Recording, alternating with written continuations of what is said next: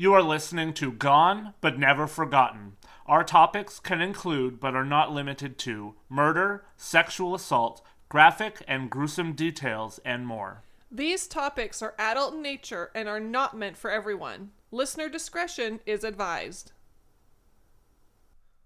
On November 9th, 1996, a mother was sitting at home with her sister as her three sons were having a scheduled visit with their non-custodial father in Torbay, Newfoundland, Canada. Around 8:30 p.m., he would give her a call and let her know that he would not be returning the children home to her, their custodial parent, that night. Now, nearly 25 years later, she has not heard from or seen her ex-husband or her three children since. Hello, and welcome to episode 14 of Gone But Never Forgotten, the sad story of Adam, Trevor, and Mitchell O'Brien, and the mystery surrounding whether or not they may still be alive, and if so, where they might be.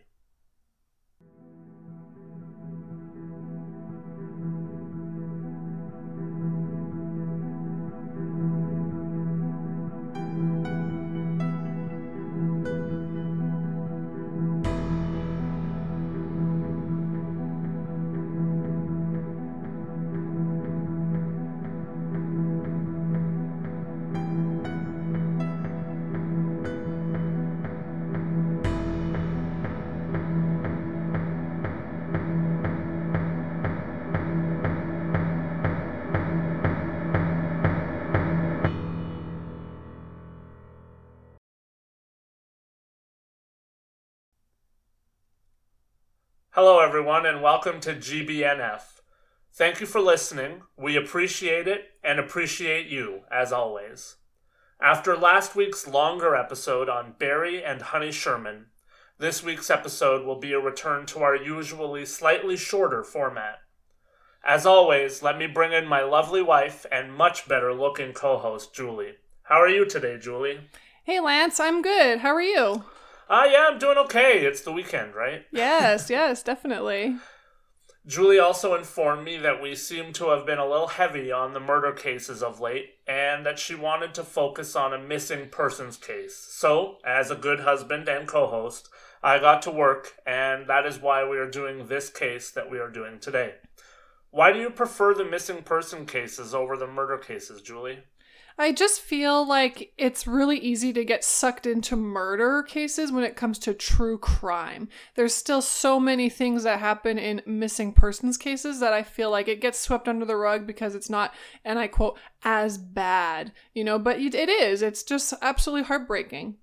Yeah, I guess for me too, I have to agree. I do like the missing person cases. Obviously, there's a little bit more meat on the bone, so to speak, when you're talking about a murder case, because generally there's a little bit more information out there. Mm-hmm. And I mean, at least when you have a missing persons case, there's still that hope that maybe definitely. that person is still alive. You're not talking about someone who 100% is not with us anymore. Yeah, definitely.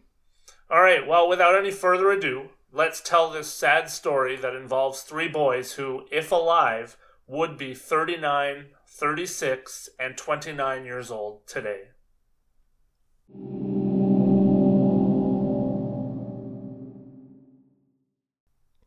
Torbay, Newfoundland is a small town located on the eastern side of the Avalon Peninsula in Newfoundland and Labrador, Canada. The town is located about 12 kilometers north of the capital city of St. John's and is part of the St. John's metropolitan area. Today, the population is growing steadily because of its proximity to St. John's, with a population, according to the 2016 census, of 7,899. In 1996, when our story takes place, the population was 5,230. Yes, and one thing that can be said for those of you that are listening is that in Newfoundland, the types of crimes that are common are things like petty thefts, disturbing the peace, and lower level crimes. Things like kidnapping, murder, and things like that are not very common. So this case and other cases that we have and will cover for this show are indeed not the norm. On November 9th, 1996, Diana O'Brien was preparing her boys for a visit with their non-custodial father at his home. The routine was that he would pick the boys up early in the day and then drop them off at night. For those that do not know how things work in Canada, when a marriage or relationship ends that involves children, there are many different legal setups that can be put into place by the courts to do the best that they can to protect the safety, well-being, and homeostatic lifestyle of the children as best as possible. In this instance, Diana O'Brien was in sole custody of the children, which means that she had full physical and legal custody of the children, and she could make all of the important decisions in the children's lives. The other parent is often referred to as the non-custodial parent, and they usually have access to the children, which means that they do have the ability to spend time with their children still, sometimes under supervision and sometimes not. In this case, the father of the boys, Gary O'Brien, had the ability to see his boys and have them at his house, but he did need to return his children to Diana at agreed upon times, and visits would be held under agreed upon restrictions. So here we are on November 9th. It is reported that Diana had spoken with Gary and let him know that their youngest son, Mitchell, was unwell, and that she thought that Gary should just take the older boys, Adam and Trevor, for the day. Gary, however, took exception and demanded that she prepare all three boys for the day at his house. Later that day, late albeit, Gary showed up and picked up his three boys. Diana would say goodbye to her children and look forward to seeing them later. However, now, 25 years later, sadly, she has not seen them again. Every single parent's worst nightmare. Yeah, we have kind of half shared this on the podcast in the past, but Julie has a son, and he's obviously now my stepson, and this has been and always was one of my biggest fears. It's scary to think about your child leaving home for anywhere and not returning. I cannot even imagine what this poor woman went through and is still going through to this day. Oh yeah, like there's definitely I feel for her, as a mom, and even as a dad or a parent of any kind, you just never want that to happen, especially with the biological parent or someone in the family. I think it just makes it worse because you had that trust, even if it was just 1% trust, to let them go in the first place. Yeah, we'll get a little bit more into some of the statistics here in a second, but yeah, I mean, it's crazy to think how often this happens with a family member. Yeah. At 8:30 p.m. that night, Gary called Diana, and she expected him to tell her that he and the boys would be late for their return, as that was not out of the norm. However, the message that she received over the phone that night was much more gruesome. Gary told Diana that he would not be returning the boys to her, and that if anyone tried to get into his house, the former family home, it was rigged with booby traps and would explode if anyone came and tried to intervene in the situation.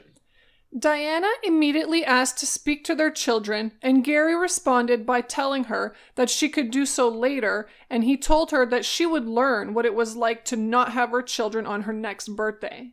He then hung up the phone on her. Diana's sister, who was with Diana at the time, promptly called the police to report what had occurred. As we all know, in cases like this, time is of the essence. According to Stats Canada from 1996, roughly 56,000 cases of missing children occurred in Canada. 78% of those were runaways. Abductions only accounted for 1% of missing children cases that were reported to police. Approximately 1,000 children were the victims of abduction in Canada in 1996, and 2/3 of those were parental abductions. Indeed, and time is of the essence because generally those that have intentions on completing an abduction have a well thought out plan, and that grants them a head start against anyone that attempts to pursue them. In this case, one has to wonder if Gary and the boys were even at the house anymore when this phone call was made. Yeah, that's something that I didn't even really think about, Odds are, with this being a small town and likely not too long of a response time, Gary was already the hell out of Dodge before he called Diana. The police, of course, rushed to Gary's house, and when they arrived, they realized that Gary had indeed not been bluffing. Gary had set up a makeshift bomb using 2 400-pound propane tanks. The combined explosion that would have ensued if those propane tanks had gone off would have destroyed Gary's house, untold numbers of neighboring houses, and anyone that was remotely close to Gary's home. Yeah, the lengths that he went to here were pretty crazy. This was more than just threatening and spiting an ex-wife. This was a man that didn't care clearly if he died, his kids died, his ex-wife died, or any number of responders or innocent neighbors died in the process of this abduction. Sadly, he was not the first person to think along these lines, nor will he be the last. People in these types of situations and mindsets tend to have a me against the world mentality combined with some serious tunnel vision. Any means justifies the end. For Gary, acting this way was not out of the norm. He has been described by those that knew him as suicidal with a history of violence, and he does have a history of psychiatric problems as well. Diana describes her ex-husband as unstable, introverted, and resourceful. So this is the type of guy that police were after and dealing with. To say that he was unpredictable would be an understatement. Back to those bombs. Diana told the media that the police said that if anyone had so much as rang the doorbell of the house would have exploded. Diana, who has recently remarried and goes by Diana Saunders, says that she believes that the explosives were simply a red herring meant to delay and mislead investigators. She too believes that Gary and the boys were long gone by this point. The kidnapping of the 3 boys made international headlines and the hunt was on. Gary Joseph O'Brien was wanted and was an internationally sought suspect who had been charged with abduction, setting traps likely to cause bodily harm, breaching undertakings, and breaching recognizance. I want to pause here and really get into the emotions of what situations like this cause for victims and for families of victims. I feel like that is something that's left out far too often in stories like this, and we focus more on the suspect. Diana, still, 25 years later, has not given up hope that her children are still alive and well. Diana has said that for 5 years of her life, she just shut herself away from society. She said that even the sight of a children's toy could be enough to trigger a breakdown, and who could blame her? Yeah, like I said earlier, I can't even imagine what this poor woman was going through. She said, quote, "You have your highs and your lows, your good days and your bad days. Every time there is an occasion, for instance, like Mother's Day, I didn't leave my house. I would literally sit by the phone, and I did that for all occasions, even their birthdays," unquote. Over the years, Diana sought professional help and spent her time getting involved with organizations that focused on missing children cases. Back to our story. Gary was believed to have been driving a gray 1989 Ford Tempo with the license plate AMX635. About a year after the abduction, the vehicle's engine would be found at the bottom of Flat Rock Cliff in Redhead Cove on the east coast of Newfoundland. This was approximately 10 kilometers from where Adam, Mitchell, and Trevor were abducted. The engine's serial number was a match for Gary's vehicle. Even though this would be heartbreaking to find out and would definitely cause doubt, Diana, who knew Gary well, believed that this too would have been Gary trying to lead investigators astray.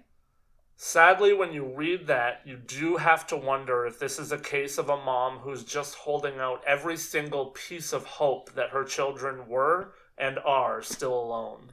I definitely agree. However, the rest of the car nor bodies were ever recovered, so it is definitely not outside the realm of possibility that this was a planned decoy by Gary. And more evidence, in fact, come to light in the form of an anonymous tip. That's right. And this so-called anonymous tip makes things even more haunting in my mind. In 1998, a woman from Thunder Bay, Ontario, would call police and tell them that she believed that she had babysat the boys for Gary. She knew intimate family details, including nicknames for the boys that had never been published. The tip was believed to be credible, but because it was anonymous, it could never be substantiated. However, investigators do consider Thunder Bay, Ontario to be the last known whereabouts of all four. Police would try tirelessly to make contact with the woman and find out who she was, but were never able to, and her identity and whereabouts remain unknown to this day also. Sometimes I wonder if listening to and taking in all of the true crime that I do really messes with my head, and that I just don't trust anyone, or if I'm just wise to the twisted and sick things that people like this are capable of. But part of me wonders if this was just a case of Gary twisting the knife a little further into the wound. I mean, part of what he said to Diana was that she should learn what it was like to have a birthday, her 40th birthday, without her children. He definitely was vindictive, and what better way to give someone hope and bring everything back to the surface than to have an anonymous tip come in. Yeah, I mean, if you were this woman and you figured that you could potentially return 3 boys to their mom and help catch a suspect, why wouldn't you? Yes, that is what I think too. Definitely a strange turn in the case. I guess there is always the chance too that Gary could have found out that this woman called the police. Without the police knowing who she was, something could have happened to her as well. So many possibilities, and sadly the one that never came to fruition was the return of these boys to their mom. And of course, as I said, so many turns in this case. Even the family is divided on what happened and where Adam, Trevor, Mitchell, and their dad could be. Yes, Gary's sister believes that her brother and nephews are all deceased. Other family members, especially Diana, believe that the boys are alive and well. She believes that situations may have arisen that would make it impossible for her boys to get in touch with her. One of the ideas that has some legs is that she believes that perhaps the 4 of them wound up on some religious commune away from society at large and away from technology. Diana also believes that the boys could have been brainwashed and led to believe that their story was different than it really was. The idea of brainwashing is definitely something that I admittedly don't know too much about, but one that comes up often in cases like this. I always find it more confusing than anything, especially in situations like this one. I mean, we have all heard stories and know that things like this are possible, but the reality is that Adam and Trevor were relatively old at the time of their abduction. So, unless they were fed lies over time that just settled in about their mother, perhaps something like she had died, I don't see how they would completely forget about home and mom and all of those things. The reality, though, is just that you never truly know. What we do know is that the National Center for Missing and Exploited Children have created multiple age-progressed photographs of the boys, with the last ones being made in 2017. We will attach these to the show poster so that everyone can see them. Yes, and as we are apt to do, we want to give a description of the suspect and the victims, even though a lot of time has passed because you never know what could trigger someone's memory.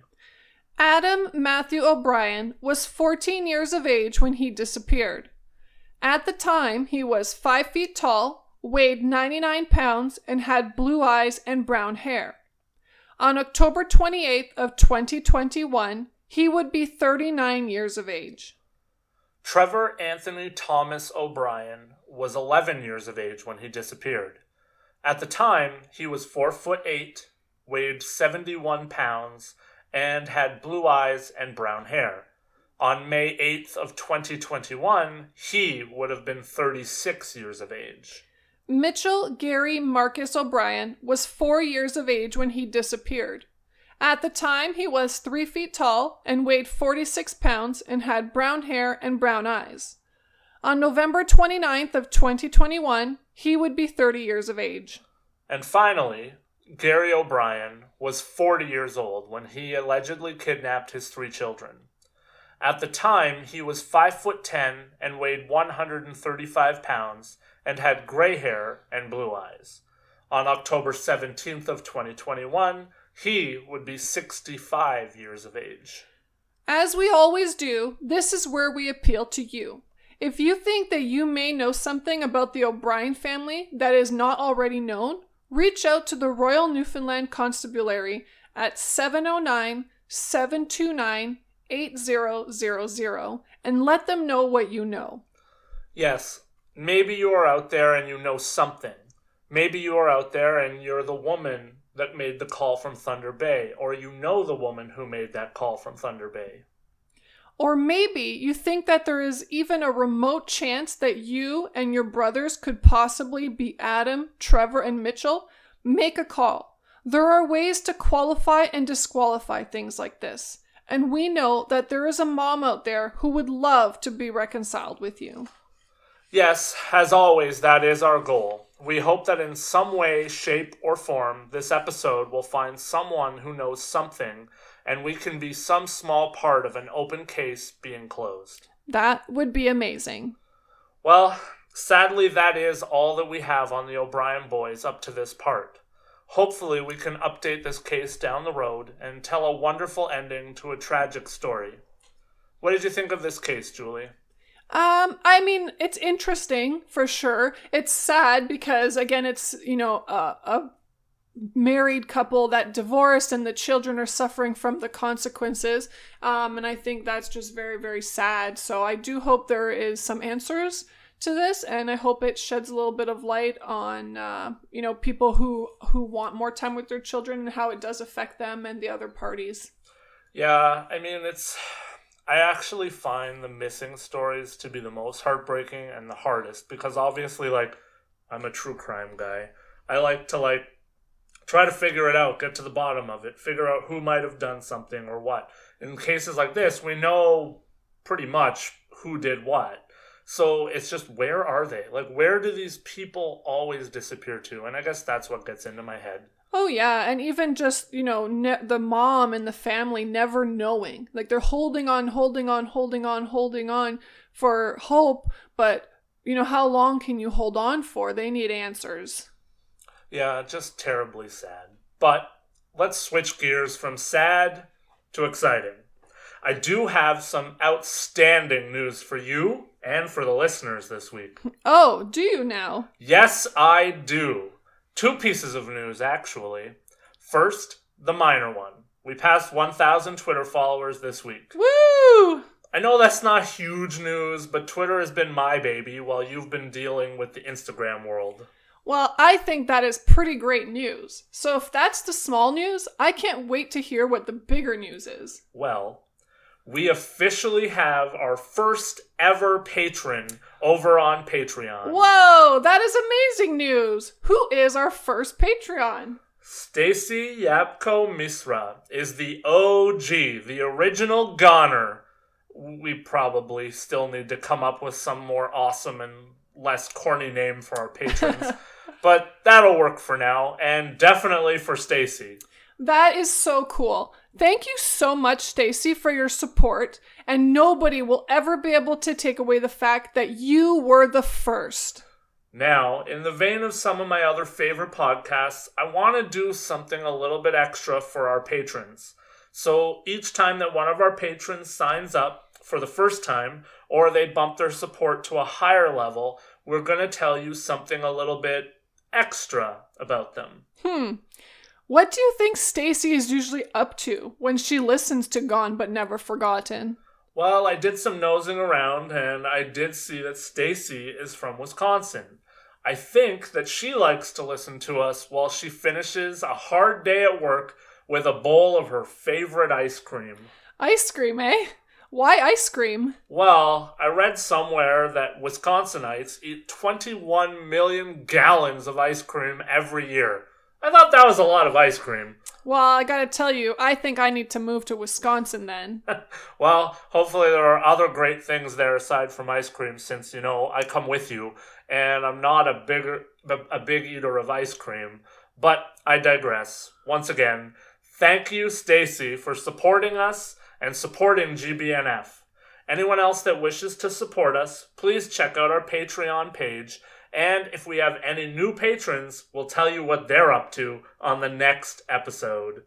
Until then, we will see you in 2 weeks for our next one. Thank you for listening to Gone, but Never Forgotten.